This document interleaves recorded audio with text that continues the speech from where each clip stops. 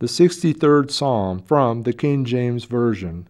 O God, thou art my God, early will I seek thee.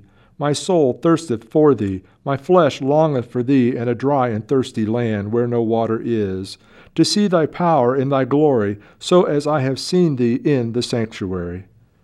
Because thy loving kindness is better than life, my lips shall praise thee. Thus will I bless thee while I live. I will lift up my hands in thy name.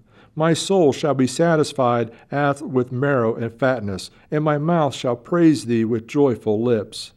When I remember thee upon my bed, and meditate on thee in the night watches, because thou hast been my help, therefore in the shadow of thy wings will I rejoice.